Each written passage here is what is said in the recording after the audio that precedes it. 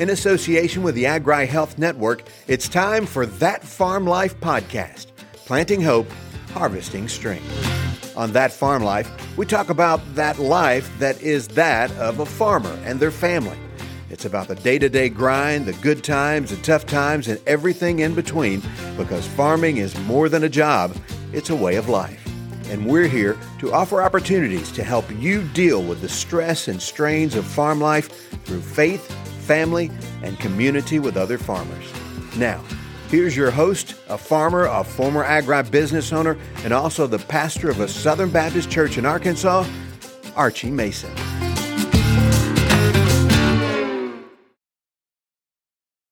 Well, hey, folks, welcome to another episode this week of That Farm Life podcast. My name is Archie Mason. I'm your host. And so thank you for joining us for today, this week of That Farm Life podcast. Hey, some of you may be new to our podcast. This is a resource of the Agri Health Network. You can always go to agrihealth.net. We got a lot of resources there. You can check us out. Hey, what we do here and our mission is we kind of share each other's stories about what goes on in life and always seem to help one another in that. We have a saying here on the podcast that it's okay not to be okay, but we just want to help you not stay that way. So again, thank you for joining us today. Hey, our special guest today is James Thornton. He's a row crop farmer down in Lake Providence, Louisiana. So thank you for joining us today, Mr. James. Hey, it's good to be here. It's good to be here. We're in the throes of irrigation, and it was kind of nice to just step away from it for a few minutes. So I'm looking forward to it. Hey, that's good. We'll give you a little rest break here, and then you have to go back out to the field. Well, hey, tell us a little bit about yourself and your family. Well, yes, sir. I'm James Thornton. I'm a farmer from Northeast Louisiana. Like you said, I'm married. I have my wife of 28 years, and I have 4 children. Three are out of, three. Yes, sir. Three are out of college, and one is going to be a junior when classes resume. So we're I'm proud of that. But it's a good day. It's a good day. Good day to be talking to you, Archie. Oh yeah. Hey, does any of your kids they work there on a farm? Yes, sir. My son just graduated and is now. He has put in his first crop. He's putting in his first crop with us, and I'm extremely excited about that.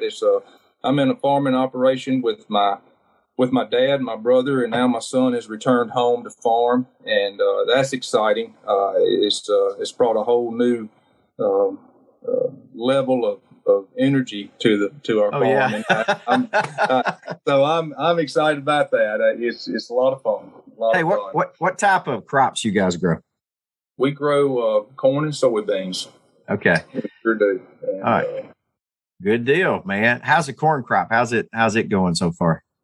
Our corn crop is looking really good. The end of it was really dry. We are blessed that we had all of our corn on irrigated ground, so we were able to water it. And we just turned the wells off.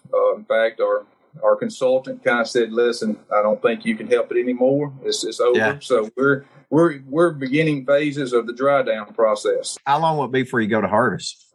We feel like we're going to harvest the second week in August. Old timers say, "Well, whatever day you think you're going to harvest, you need to just leave your combines in the shed and wait another week." But we're going to be pushing it, and we're going to try to. Hopefully we're harvesting about the 17th or whatever. Day that falls on in August. I'm not that familiar with that part of Louisiana. What kind of soil types you guys have? Well, we have a lot of sandy soils that are close to the river.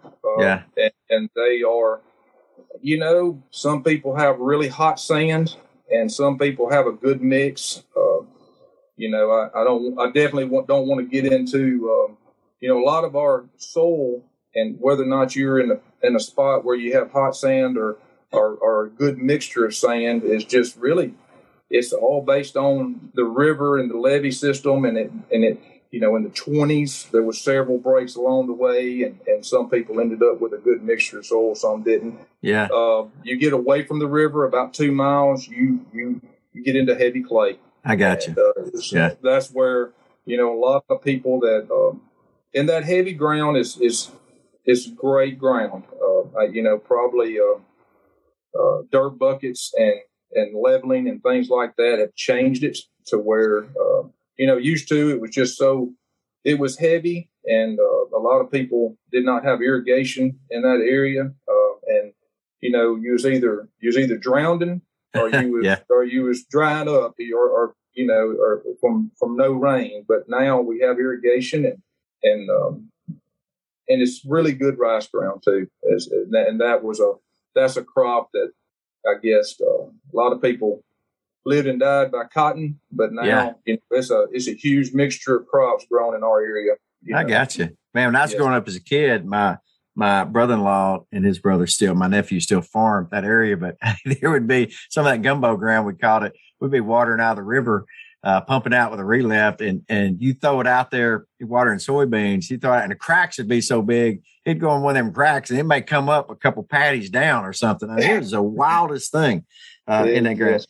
Hey, so your wife of 28 years, tell us, how did you guys meet? Does she come from a farm family? Did you know her growing up? Or how'd y'all get together? No, sir. I did not know her. We met in college, and she has no farming background. She was really, I guess it's fun to talk about the farm life, but and she fell in love with the talking of it. But when we moved back, it was a little bit of reality that hit. And but she has adjusted and wouldn't trade it for nothing now. I think she even embraces. She embraces the things that probably in year one was hard to embrace, but she loves the farm life now. But I know in the beginning it was quite an adjustment. Not only. Yeah. Okay. Let me ask you this, James. What do you think? Because a lot of folks, 28 years, 4 kids, they're probably laughing as they hear you talking about. Say it was the same way for them when they first got married. Maybe their wife came back to the farm. What do you think was the greatest adjustment for her coming back to that farm life? With you after school. What would be the greatest adjustment? Yeah, the biggest adjustment I would have to say was the schedule. She was used to her parents leaving at the same time and being home at 5. Supper was always at 5:30 or 6 o'clock sharp, and the dishes were cleaned up and they were settling in for the night by 8. And I know most people that farm, they don't even get hungry till 8 because they're so used to eating supper at 9. So, it's kind of one of those things that was a huge adjustment. And, we were adjusting to just being married. And then, and I'm sitting there, moved home, and I'm like, isn't this great? Isn't this grand? This is the life, and she probably would say a few other things. If she's not at a loss for words, but we definitely had some adjustments, but that schedule, I would have to say, was the biggest one. Was the biggest one. Yeah. I think that's probably for everyone. So, hey, you mentioned you work with your dad and your brother. Now you got your son back with you. So anytime that you have family working together, I mean, it's good and maybe some tough times or whatever. What kind of keeps you guys together? What is something you'd say helps you make it, through the good times and the tough times and all of that? I think we all share. I think we all share a like-mindedness of that we love our farm and we love the land, and we share responsibility for being good stewards of what we've been blessed with. And it's our heritage. We want to see it grow. We want to see it be successful. And I would think that it's just that brings us together there. I know it's hard. Family businesses are hard, but that I would say wins out when they're through the hard times, just because we all share that same love for our company and land. Well, good. Yes, so they're the blessings of living out on the farm. I told my wife we got 4 grandsons and we're kind of out in a pretty good block of dirt. And I said, our issue, these boys get older. Number 1, we're going to keep them from getting snake bit. Okay. Number 2, we have to make, them driving a 4-wheeler into a barbed wire fence. We're going to have to work on that, and that kind of stuff. So there's the blessings, but also I know there's the stress and strains being on the farm. So what are some things that you see farmers facing right now? That's a good question. This is going to be my 26th crop that we're going to start harvesting here soon, and we're still trying to water our soybeans. But a lot of things have changed. I would say technology has changed, and that's a good thing. I think that you can buy the best planters and the best tractors, and you can understand how to run all the technology, which is a challenge. But a lot of things stay the same. The weather, the market. I don't know. There's no way to prepare for it, and I catch myself. It's always on your mind. Always on your mind. You can't not think about it. And I think about it even now from the aspect that I have a son that's now back in the farm, and he's working with us, and and I'm sitting there going, well, how do I prepare him for something he doesn't know is coming? You want to prepare your children for the changes that's going to happen, but when you don't know what's around the corner or what's going to affect the markets, the weather, I mean, you're almost ready for it because you expect it, and you never stop trying to think of how to get them ready for this, and it's important to me. It's something I think about a lot, but I definitely think it's just, you have to experience these things. And I used to think, well, I'm a young farmer, I'm still experiencing them, and that is the truth. I have a neighbor, he just retired, and he tells me all the time, I put in my 64th crop, and there's never a crop that there hadn't been a crisis in the middle of it. Oh, wow. And now he feels he's a blessed man as well. But to me, now that I've been in it a little while, I'm not a spring chicken anymore. I kind of see what he's talking about. You just kind of who could see, well, I guess we saw the fuel prices and some of the input expenses increasing, but wow, it's explosive right now, and how do you prepare for that? James, I think everyone that is listening to this, that's actually engaged in the farming industry, they get it. You said, like, it's always there. You can't hardly get away from it, everything that's going on. And again, that's why we do this podcast, because the ag folks understand, they live in it every day. The pressures of, well, I'll just say, for instance, if you're in the, you're in the row crop business, and we're in a cattle business, but man, the drought, and people are dumping cattle right and left, which affects the prices. So right. We're at the mode of like, hey, how are we going to feed these cows, and and can we hang on to them through the winter? So I'm with you. We get it. Hey, let me ask you this though. One thing that I think you mentioned this before was that now your dad, he did a lot of land leveling back at some, over the years, and that's allowed you guys to do a lot of irrigation, correct? Is that right?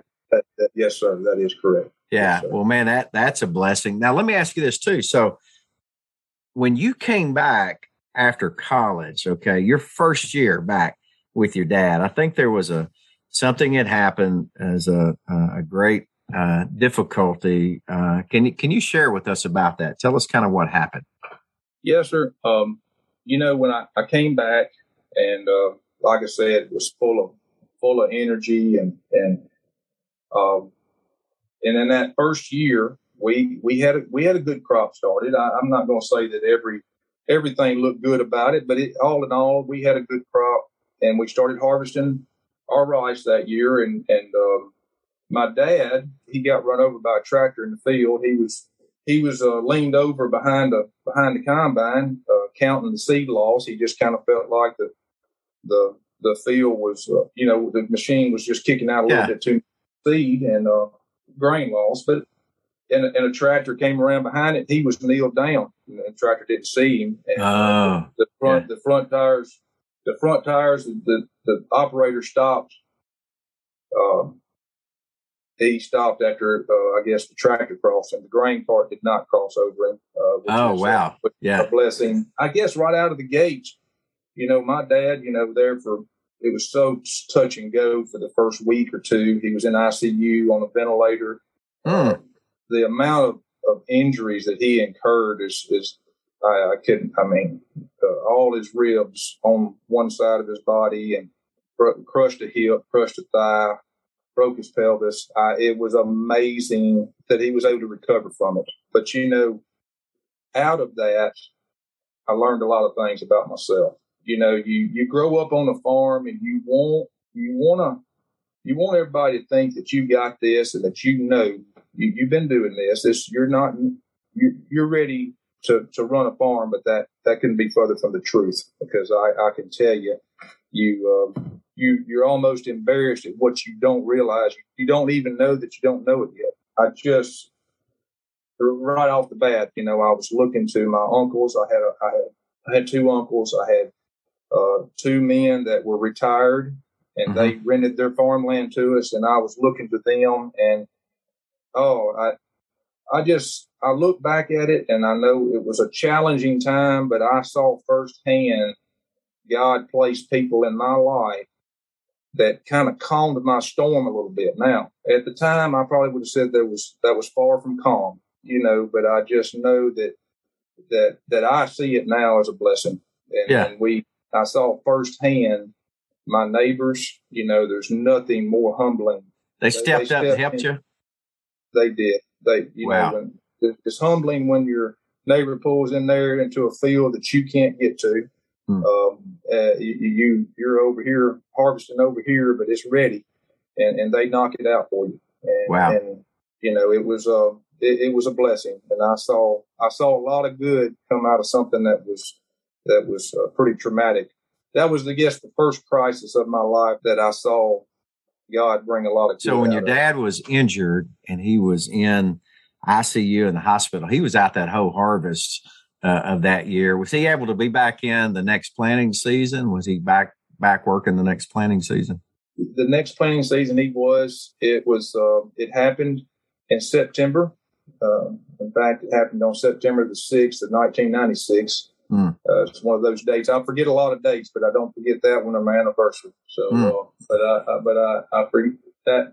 And probably by March, we didn't plant any corn then, but it seemed like by the time we started planting rice in April, he was ready to go again. So it was a long process, a lot of rehabilitation that happened, but he came back. He came back from it and has been super. He's super involved in our farming operation today. Well, good. Well, man, that's a blessing that the Lord allowed him to live. And to be with you, and and with his grandson, farming with his grandson on the farm. That's pretty cool.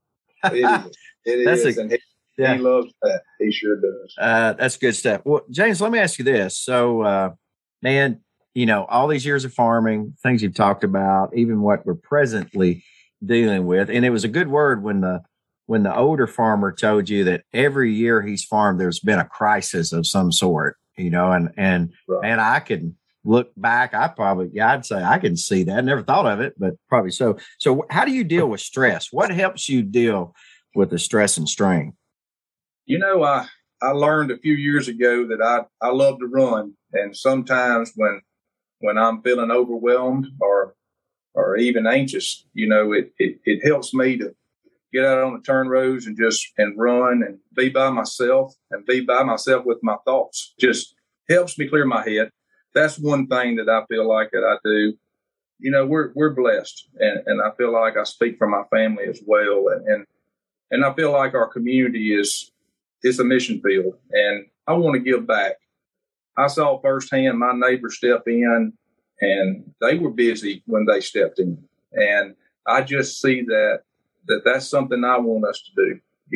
I feel like that serves as a kind of a relief to me when I'm able to help my neighbors or help somebody around me, give them a job, those kind of things. I think that's a kind of an outlet for me. Do you think also too that just your running and exercise, because in the farm life, and especially as a row crop farmer, whatever type of farming that someone's involved in, you never get caught up. And it's always something. So like running, that helps you deal with that, or giving back to the community helps you just deal with that continual, because, hey, we're at a place now, James, I think you'd agree, man, you get one harvest completed, you're moving on to the next year. There seems to be no downtime in the middle. No, it's not any downtime. You're right there. And, but yeah, it helps me. It sure does. And I think I don't know really how that happened, because who wants to run? But I've learned that it's not something that I like to do it, but it also is something I need. So hopefully my knees hold together and I can keep doing it a few more years. Man, that's a good deal. And hey, and two, I'd say there's probably many listeners out there right now that are probably saying, hey, I need to get up in the morning, put my tennis shoes on, get out and run for a while it's cool enough to do that. Hey, well, James, thanks for being with us today, and thank you for sharing your story with us.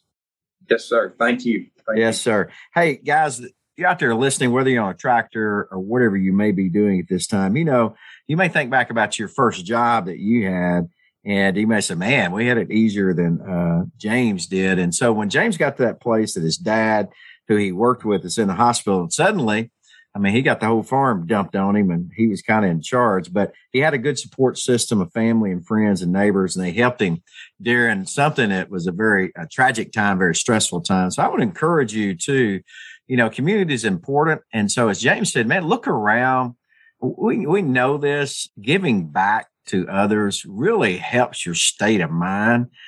Sharing your struggles, encouraging one another can kind of relieve stress. You may have someone you drink coffee with that you're around, that it may just be good just to ask, hey, man, how you doing? And, you may have a good enough friendship, and you can listen. You may not always have the answers, but you can listen. So I want to, ask you, challenge you, encourage someone today as you're listening to this broadcast, or maybe someone comes to mind that you say, hey, I need to send a text to, I need to go have a cup of coffee with. Hey, I know you're busy, and it's a busy time of the year, but maybe take time out to do that. Hey, and don't be too busy to take care of yourself. If you're like most guys that are engaging, and ladies who are in the farming industry, you're eating dinner late at night, supper late at night, as we call it.